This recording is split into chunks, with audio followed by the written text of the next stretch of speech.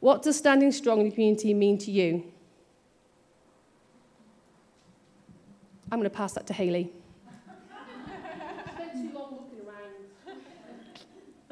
I think a thing that someone said to me that's really helped me is actually just whatever you do, wherever you go, live with the integrity of Jesus. Now, that sounds really out there, but when you treat people right wherever you walk, when you pay what you should pay, when you're honest, when you're respectful, when you're at work or whatever, you make a drink for someone else or you do the honourable thing, you're actually standing strong because you're standing in the principles of Jesus and his lifestyle.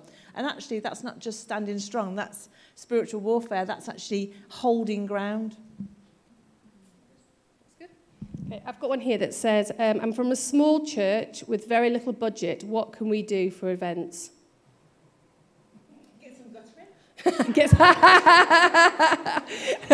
need an awful lot of ice cream with the church. Can you imagine how much you need? Right, okay. Jazz, can I pass on to you? Events don't need to cost money, so I fully appreciate it does cost Tim and I a lot of money when it's celebrating lots of different birthdays. I fully get that. But Tim and I are in a position where we know that we want to do that, so that's fine. But in terms of the bigger events that we do, I charge people to come. So, you know, those big fundraisers that we do and everybody goes home with a goodie bag and they all have a great time, well, they have to pay a ticket to come. So it doesn't actually, we have to have an initial investment, but actually we cover our costs and we fundraise. To be honest, you women are all creative. You've all got, like, amazing mindsets to be able to think of ways of putting on events that actually don't cost money. So. Okay, I've got this one. I don't have children and I don't work because of health. I'm struggling to make friends. Any advice? Fiona. Fiona's great at making friends, obviously.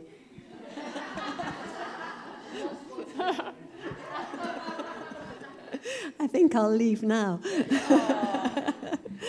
I think what we have to try and do for somebody who's not well or not able to work because of not being well, is to find an interest for that person.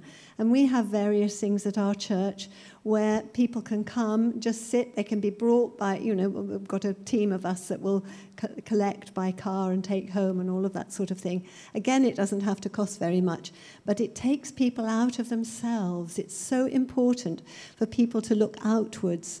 One lovely thing that happened down in Poole in Dorset, there was an oncologist who was working in Poole Hospital, and he saw all these patients who had different illnesses, different kinds of cancer. And every time there was one little thing that went wrong, if they had a hurting finger, they thought, oh, it must have moved to something else, I've got secondaries.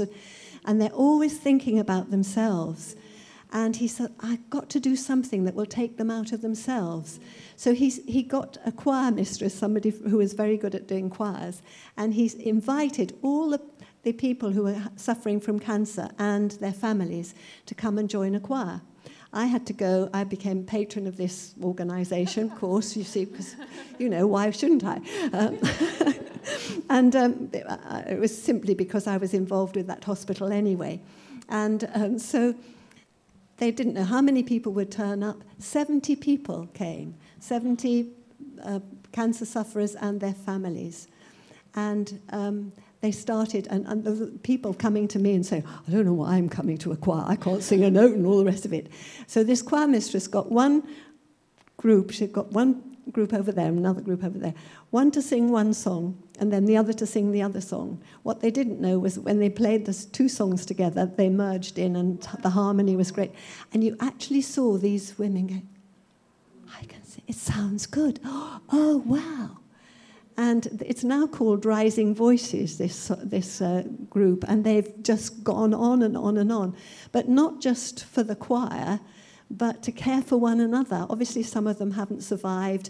They care for their loved ones. They get together. They support one another. It has become a community. I've only got 2 more questions. If you do have a question, you can ask these after these 2. I have lots of friends. They don't want to come to church, and I roll when I mention it. What should I do? The eye roll when you mention church, okay?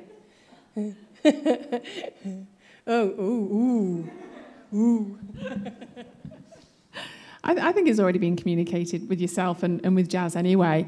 You know, there's an element of just living life and journeying with them. And, you know, being standing strong in your community for me has actually been more about consistency. You know, being there for people. One of the, in, you know, my own life, I, you know, very similar to Rhiannon, my kids were little. I made lots of friends at the school gate. But in one particular instance, one of my friends had a baby. Her mum had died a number of years ago. Her in-laws lived a long way away. She had to have an emergency section and was in the situation, obviously, where she had 2 older children, this baby. And I, at the time, had been friends with her for 2 or 3 years. And I at the time, just thought, well, I'm part of a church. When I was in a very similar situation, what did the church do for me? Well, our church is brilliant at this sort of thing, and we would make people meals for 2 weeks. Everyone get in the church and deliver meals, so they had meals for 2 weeks, and you know. And so what I thought is, as this friend had this baby, is I went, well, I'm going to do for her what the church did for me, what my church did family for me. And I got friends in the community, both Christians and non-Christians, to make meals for her for 2 weeks. I would take her kids to school for it. I mean, my kids were at the same school every morning, so, you know, she could be at home and looking after this baby because she couldn't walk or drive. I would go back and hold the baby while she had a salt bath because she'd had, you know, an infection in her wound. And I just loved her as the church has loved me. Simply, just as a mum would have loved her because her mum wasn't there. And a month later, I was asked to be that little girl's godmother. And she's now kind of 8, and I've got a real influence, in a sense, in their lives. And I sometimes I think, and previously I used to think, I have to preach the gospel in order to be faithful and do what I'm supposed to do. But actually, the greatest witness that in my life has been when I've just lived it. When I've loved as they would love, and when I've treated them as I would treat my church family. Someone's in hospital, I'm going to visit them. I'm going to care for them. I'm going to look after them. I'm going to love them. And so, yeah, they might outroll, but... I have a group of mum friends as well that I hang out with, and they say to me often, Jazz, we like you because you don't shove Jesus down our throats. I actually do it all the time. They just don't realise that's what I'm doing, but I do it constantly. And they say to me, oh, Jazz, when we're around you, we don't swear, which makes me laugh quite a lot, because I've never told them they can't swear around me, but there's enough of a respect for the Rev to not swear. You know, they're like, oh, we're not going to do that in front of Jazz, whatever. But my really powerful thing that I want to just communicate is that, yes, Jesus has made us perfect because Jesus qualifies us, but obviously we still get things wrong. And I think when you're in a real friendship, a genuine friendship, you will make mistakes and you will say the wrong thing or you will do the wrong thing. Putting it right and putting it right biblically is more important than being right all the time. So don't put yourself up on a pedestal thinking, I'm a Christian, I've got to get it perfect, and oh no, I've blown it, I can't hang out with that person. But actually going back and apologising and making amends and saying, I got that really wrong, is actually possibly more powerful than getting it right all the time. Thank you. And the last one, unless there's anyone else puts a hand up. Okay, I'll go with the last one. Last one is, I've done it loads in the past, but now I'm tired and I feel disappointed. Has anyone else felt like that? It's just this one. I've done it loads in the past and I'm tired of it and I'm just disappointed. You're going, Fiona. No, you go first. Well, I'm not tired, but I'm old. And I just feel that we need to understand where we're at. We all have different phases, different stages, seasons of life, in other words, and we have to be willing to pass on the baton.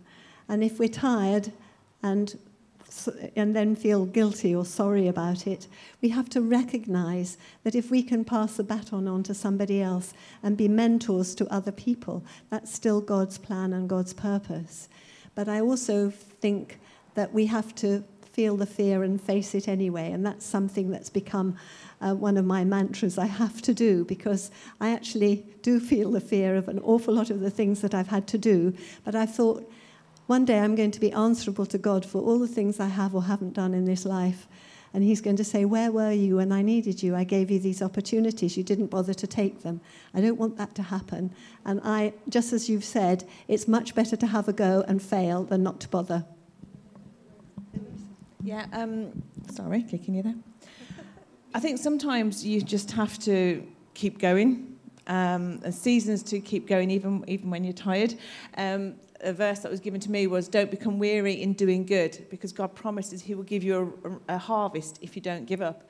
So you've got to hold that in one frame for sometimes, for a season, that may be what God's saying to you.